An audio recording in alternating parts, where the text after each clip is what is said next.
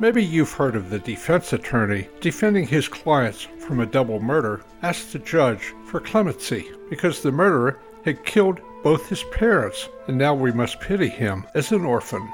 Just about the opposite happened to Mr. Trump when the serial rape victim, E. Jean Carroll, accused Mr. Trump of rape about 30 years ago. It supposedly happened in a changing station in a clothing department of a department store. I'm pretty sure rape has never been tried that way before.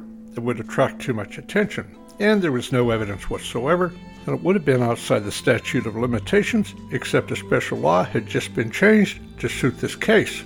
In spite of no evidence, the judge found Mr. Trump guilty of rape, and when Mr. Trump said he didn't do it, found him guilty of defamation. Now Mr. Trump must pay millions of dollars for what may be the worst miscarriage of justice in history. Sponsored by the Kaler Group Wealth Management in Lynchburg, Virginia.